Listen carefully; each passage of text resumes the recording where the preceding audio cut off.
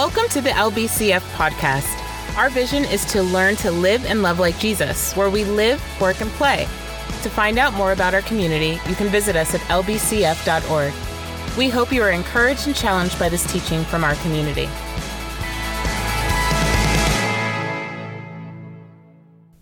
It's good to be with you this morning. All right, can you hear me okay?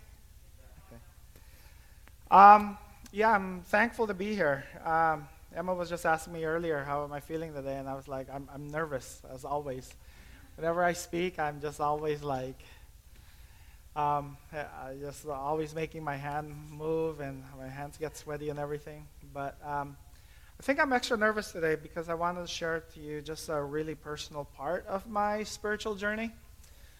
I hadn't planned to until I started just meditating more on the passages that Ryan assigned to me on the Psalms of Ascent. And today I'm going through two of them, Psalm 123 and 124. And so before I begin this, I want to share a disclaimer, a trigger warning, if you may, that I will be talking about sexual abuse and exploitation. And so if you'd rather not be in this room and listen, there's no shame in walking out at any point. I know that the subject matter induces anxiety, including, with me. And so when Ryan assigned these passages, I immediately thought, oh crap, I'm going to go a different direction. But the more I tried to go a different direction, the more I realized that these Psalms have had such a profound impact in my own life. And I think part of it is that it helped me to read the Psalms and Scripture in a whole new light. Oftentimes, Psalms were used for me to open it up so that I can receive something from the Lord. So that if I was going through some kind of hard time in my life, I would just have this beautiful Psalm to bring healing and refreshing and just, personal growth. But I began to read the Psalms in a different way, not as a self-help book, but as a way to draw me closer to the story of God. It became more invitational. It wasn't about me centering myself in the Psalm or the story of Scripture, but seeing that God was at the center of the story and that God, in sharing all these Psalms of lament and all these other stories and parables and prophecies, was actually giving me a grander vision of what was happening in the world, and in so doing, God was inviting me to participate in that. And so in Psalm 123, we have this beautiful, beautiful psalm that is very difficult.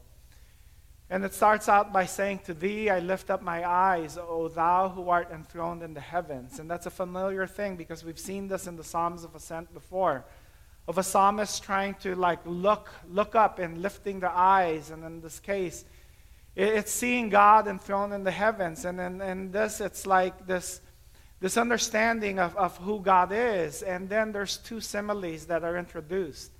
"Behold, as the eyes of the servants look to the hands of their master, as the eyes of a maid to the hands of her mistress, so our eyes look to our Lord God, until He will have mercy upon us." And so here's, this prayer now, and it's now the psalmist saying, this is my posture as I look to you, God. My posture is one of like a servant towards the master, or as a mistress, as a maid is towards her mistress.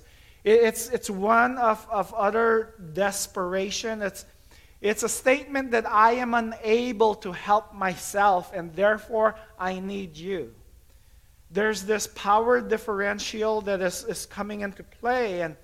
And so in the beginning, we're trying to figure out what's causing this prayer by the psalmist. Why is this prayer happening? And in verse 3, we find out, and the psalmist says, "Have mercy upon us, O Lord, have mercy upon us. For we have had more than enough of contempt. Too long our soul has been sated with scorn of those who are at ease, the contempt of the proud." And so here we find out that the problem is that they are feeling contempt, they are feeling scorn. And where's this contempt and scorn coming from? It says, from those that are at ease, the contempt of the proud. And if you look at these words in Scripture, especially when they're paired together, it's describing people who are powerful and especially rich. People who are at ease are people who are comfortable, who are able to kind of relax, and you see them kind of like, in a sense, vacationing. And the psalmist is saying there's these people who have ability and privilege and are treating me with contempt as if I'm less than human. I'm being treated as someone that is belittled, as someone that doesn't bear the image of God. And so the psalmist is crying out to God and saying, God, have mercy upon me, because I am being oppressed by this group of people. And so when we hear psalms like this, honestly, this theme is presented throughout the Psalms, through the prophets, throughout all of Scripture. It's not uncommon. We see it especially spelled out in Psalm 10, when the psalmist is crying out, you, O Lord, hear the desire of the afflicted. You encourage them and you listen to their cry, defending the fatherless and the oppressed, so that the mere earthly mortals will never strike again. Jesus himself, and starting out his public ministry right after his baptism, he enters into a synagogue and opens the scroll of Isaiah and presents basically his mission statement in the form of Scripture. He says, the Spirit of the Lord is on me because he has anointed me to proclaim good news to the poor. He has sent me to proclaim freedom for the prisoners and recovery of sight to the blind, to set the oppressed free, to proclaim the year of the Lord's favor. And so from the outset, Jesus is saying that I am here because of psalms like this. Because there are thousands upon thousands of people that are crying out to God and asking God, have mercy, because I am in such a terrible plight. There is no resolution. And in the psalm, it ends basically there. There's no resolution in the psalm. There's no victory parade. The psalmist is basically saying, I'm in a horrible, miserable situation. God, have mercy on me. And so how do I read this text as a person who was living at ease in the 21st century? Is this text meant to center myself in my own experiences, or is it inviting me to listen to the experience of the original author? And if it's the latter, then how do I do that? I remember a few years back, a few of us from my old church tried to figure out what passages like this meant. We knew that God was like inviting us to what God cared about. That Jesus himself even said that, you know what, I leave the 99 and go after the one. Rich people help those who are poor. I mean, it's this constant theme of Scripture. If you find people that are hurting, lean towards that. And so we began to try to figure out, God, who is praying this prayer of desperation today? Who are the marginalized and those seeking after God for justice and liberation? And so we began to visit food banks. We began to distribute food for the elderly that didn't have a means to go to the grocery store. We began to volunteer with Habitat for Humanity and help renovate apartments so that people who are in need of housing, can have a place to stay. We were basically trying to get close to where the prayers were.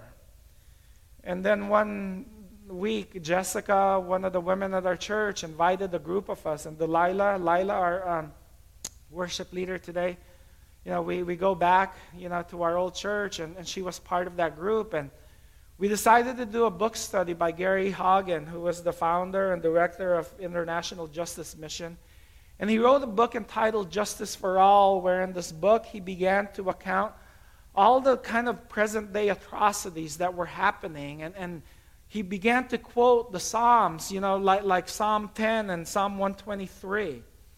And in this book, he cited the fall issue of National Geographic, where it exposed the world to the hidden problems of modern-day slavery. And they surmised that now there are approximately 27 million slaves today.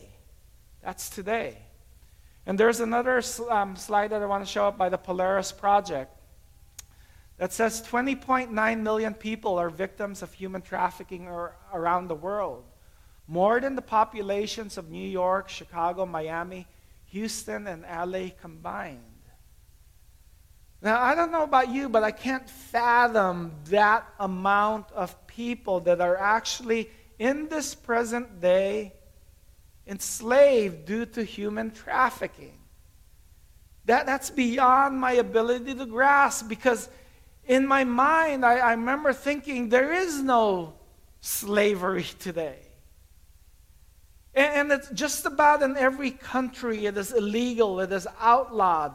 But that doesn't stop evil people from perpetuating this violence.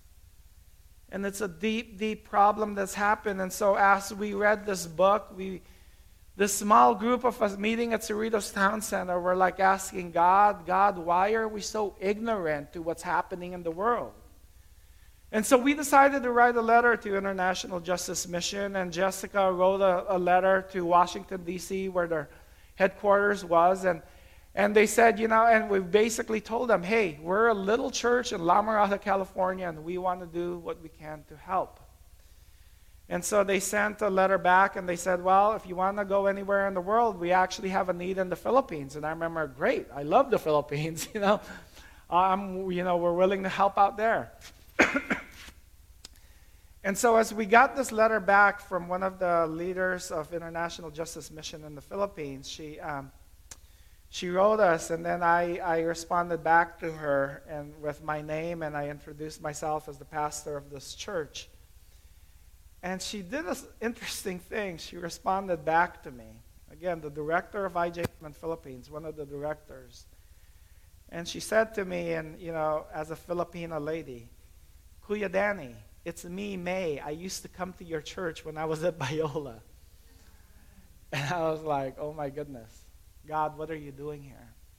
And so as we began to talk, she gave us the green light for a small group of people from our church to begin traveling to the Philippines. And as we went to the Philippines, I had been there numerous times and had never been exposed to all the brothels and child trafficking that was going on. And I remember being taken through the streets of Cebu. And this lead investigator was telling us, in that building, there's about 80 minors. In that building down the street, there's about 40. In this building to our right, there are about 60, minors that are there being sold into sexual slavery every night. And I remember just feeling like, how can this possibly be? This is like such an impossible thing.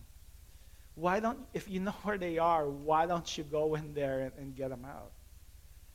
And they said that's a question that we're always asked. And they said the reason why we don't do that is because we've tried that before. That whenever we go in and do this raid, if we have nowhere to put them, then those girls are brought straight back there, and it just never ends. And so what we desperately need right now is a place of rehabilitation, some kind of housing that we can have to take all these girls, because unless we have that place, we will do no raids. It just won't happen. And so as a church, we got together and we were like, God, what can we do? And the elders and the leaders of this group were all like trying to pray together. And God, we imagine these girls praying, God, have mercy, because we are being treated with scorn. God, what can we do? And we had this savings account that we had been building up for years, and we realized, we wanted to at some point buy a property or lease a property long term.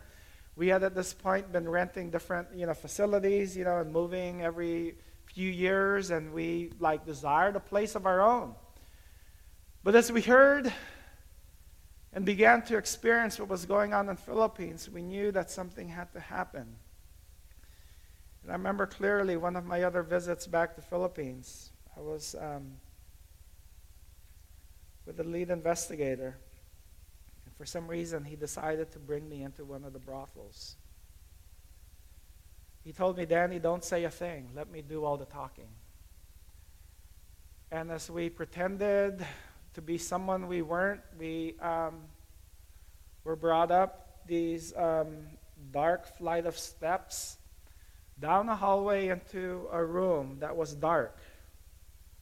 And as we got into the room, this man turns on a switch, and behind this large window, the lights turned on, and all of a sudden you've seen maybe 20 plus miners get up from where they were sleeping, and they just kind of perked up, trying to fix themselves.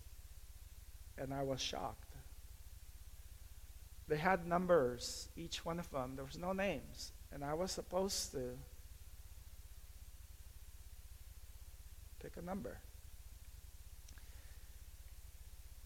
I wanted to pick up a chair next to me and just throw it on the window and just smash it and try to bring all the girls out.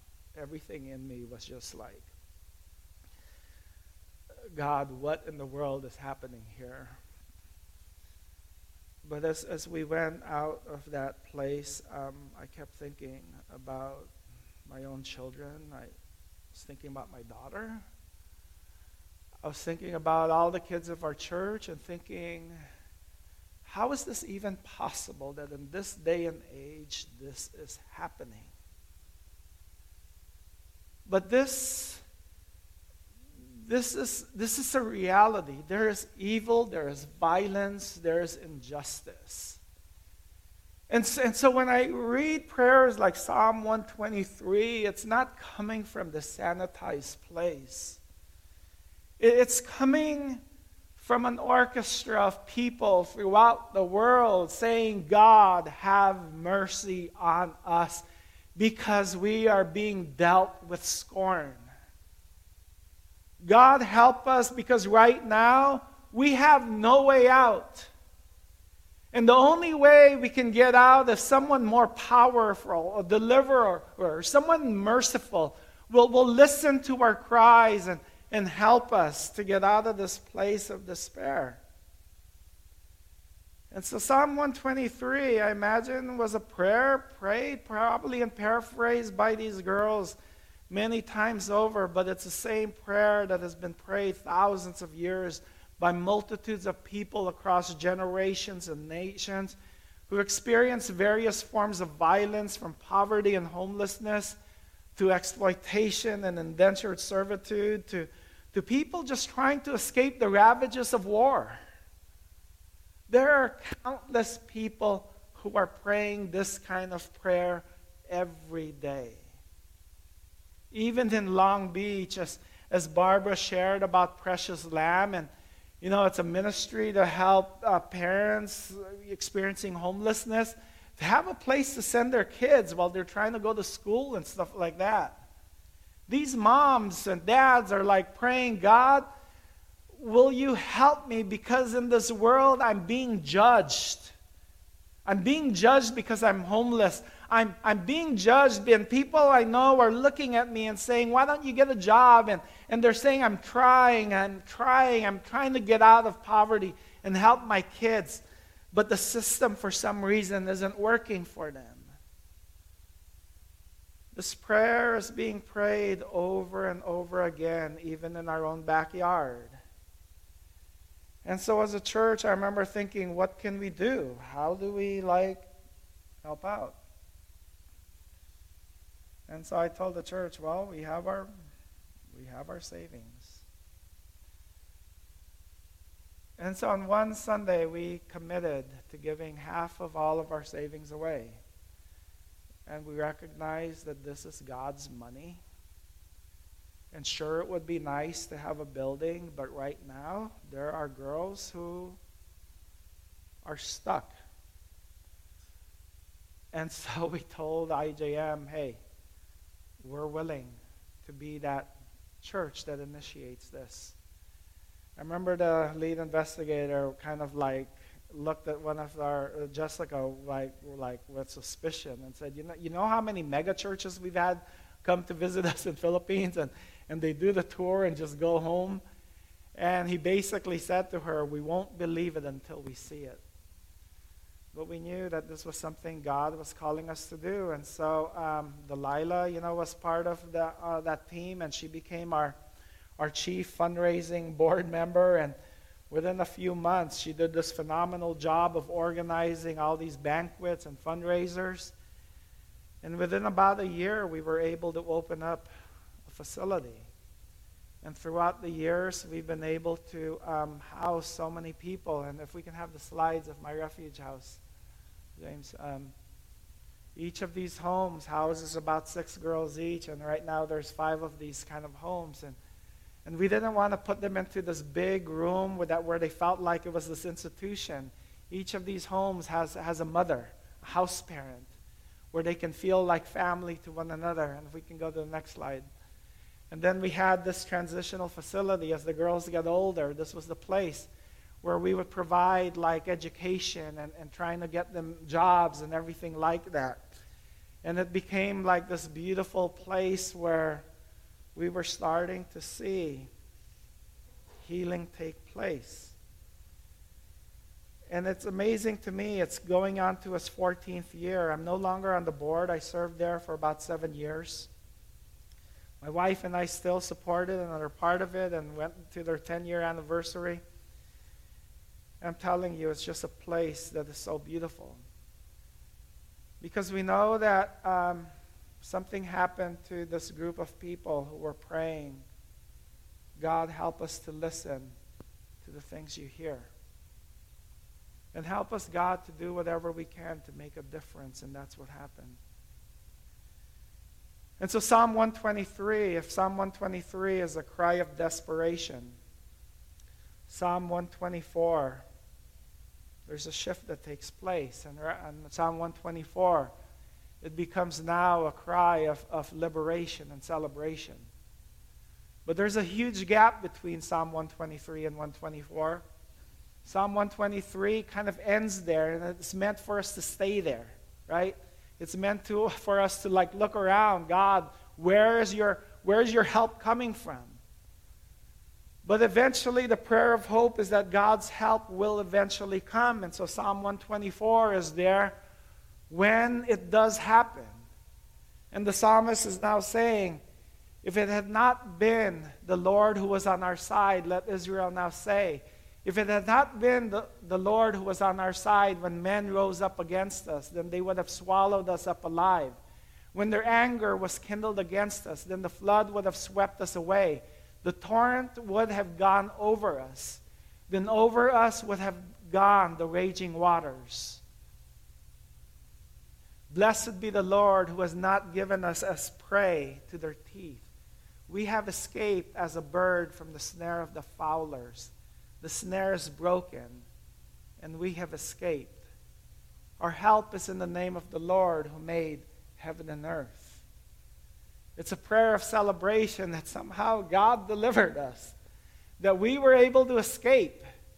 We were able to escape as a bird from the snare of the fowlers. The snare is broken, and we have escaped. Now read that from the context of people who have been like on the run from enemies, right? Read that in its original context of people who've experienced slavery and oppression. And this is like this cause of celebration. Psalms like this isn't just meant for this personal self-help. It's for us to look back into history and see what God has done. And to see that God is still trying to do the same things today. And how do we as a group of people, a community here in Long Beach, pay attention to that story? How do we do that? You know, when I went back to Philippines early on, after we opened our first facility, we hired a person that was involved with International Justice Mission, this precious, godly man by the name of Russ. And he was the director of the facility for about a year, and so I met him there, and he began to introduce me to the girls. And I remember talking to a girl who must have been about 15 years old. And I asked her, you've been here for about a month now. How's it been like for you? And she looked at me and she says, you know what? And she looked over at Russ. She said, this is the first time I remember a man look at me with a gaze of fatherly love. Because every time a man looked at me before and she changed their face, she said they always wanted something. This is the first time that a man is actually looking at me to care for me.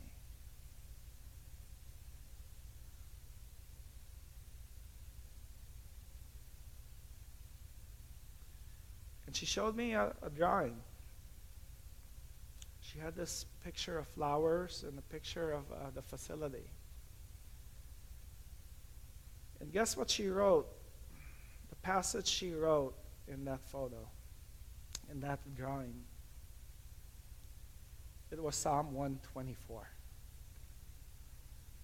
And it was specifically these last verses. Blessed be the Lord who has not given us as prey to their teeth. We have escaped as a bird from the snare of the fowlers. The snare is broken, and we have escaped. Our help is in the name of the Lord who made heaven and earth. This girl, for some reason, was able to find the psalm and say, this is going to be my psalm in this picture because I identify with it. This is me celebrating my new life. And it was just so moving and so powerful, and helped me to see that these psalms aren't just little quotes. They're not just these things we write on bookmarks, to kind of flippantly throw around. These are stories from the past, stories that are being meant to be echoed today. If only we as the people of God would decenter ourselves from the story of Scripture, center God back in there, center back the mission of Jesus calling us to leave the 99 and go after the one. But it takes intentionality. It takes us being willing to do the uncomfortable thing and asking God, is my heart cold to the people who don't belong to my circle?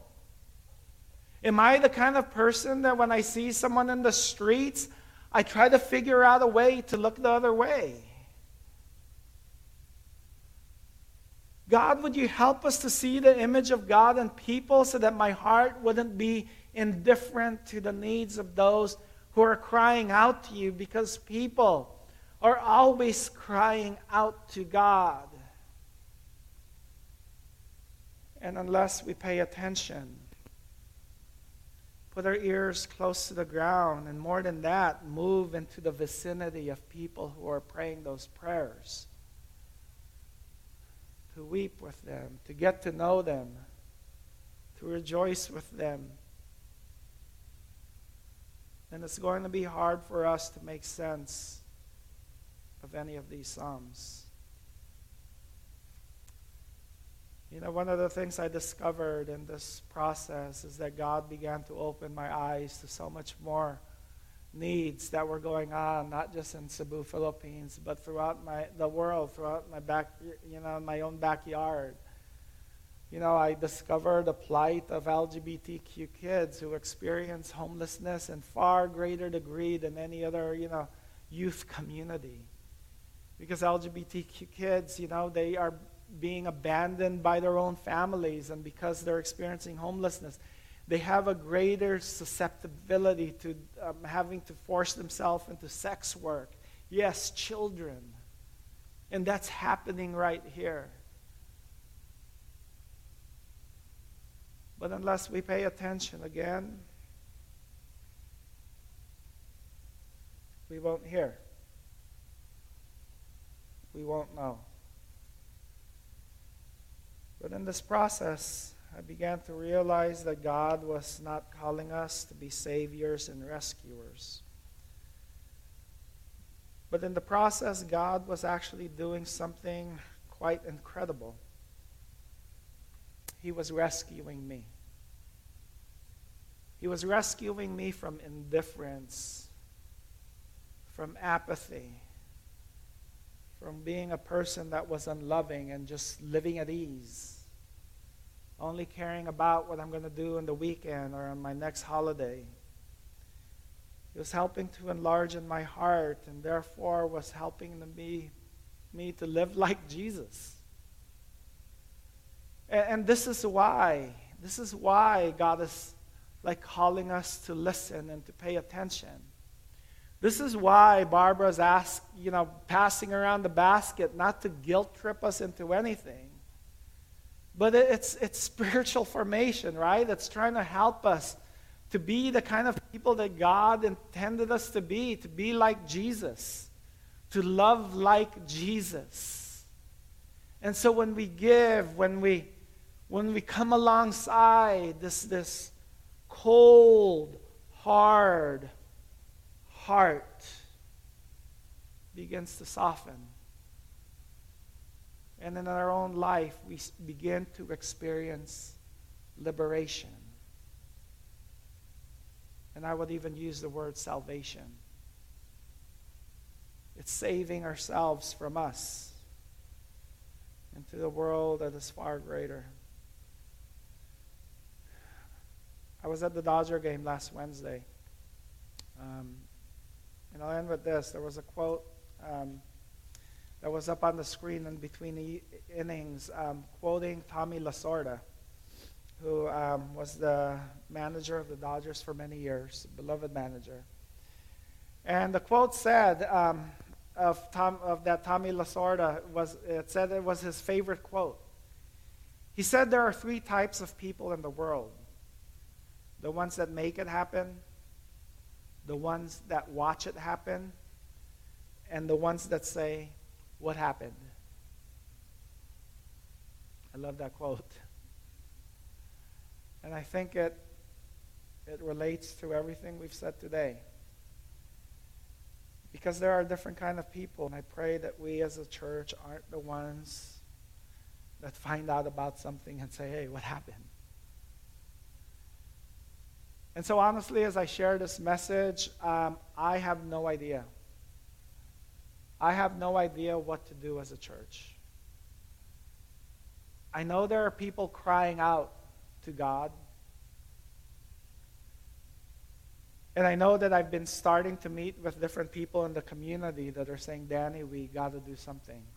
Let's begin to talk." And so, Tricia and I are going to start meeting and going to the homelessness center in Long Beach and try to figure out, what is happening in the city.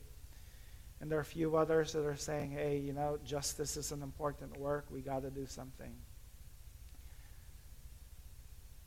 I know for me, as a new person in this community, I feel like this is just the beginning of something. But I wanted to share to you my own story, to share that I believe that God can do great things. I believe that God can move our community. And whatever that might be, I pray that we have the posture of listening, of humility, and willing to say, "God, here I am. Here we are, send us. Would you use us? Would you help us not to be so concerned about our church's survival that we forget what is most important?" Because it's not about just trying to build up, right, what happens here on Sunday mornings or whatever that might be. But it's about stepping out and being the hands and feet of Jesus, and in so doing, finding out that God is rescuing us. And so I pray that we would enter into a season of listening, of patience, of prayer, and in the process begin to walk in these places that when we say, "Hey, we've got something going on," begin to explore. like volunteer with New Hope Grief Counseling, and listen to the pain. Because when you listen to the pain, that's a good indication where God is. Begin entering those places, and I know God will do something wonderful. Let's pray.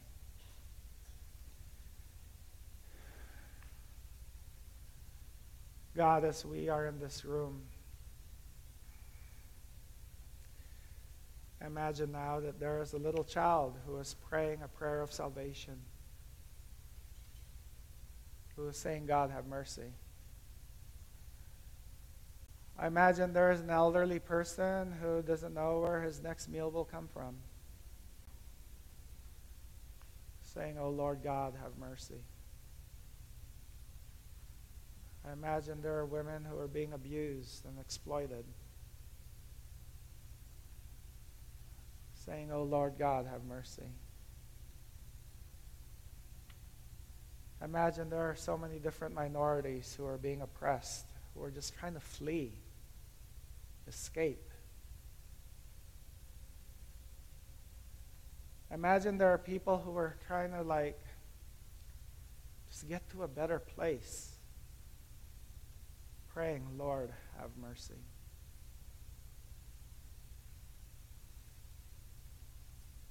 And so, God, we pray in solidarity with them. Lord, have mercy.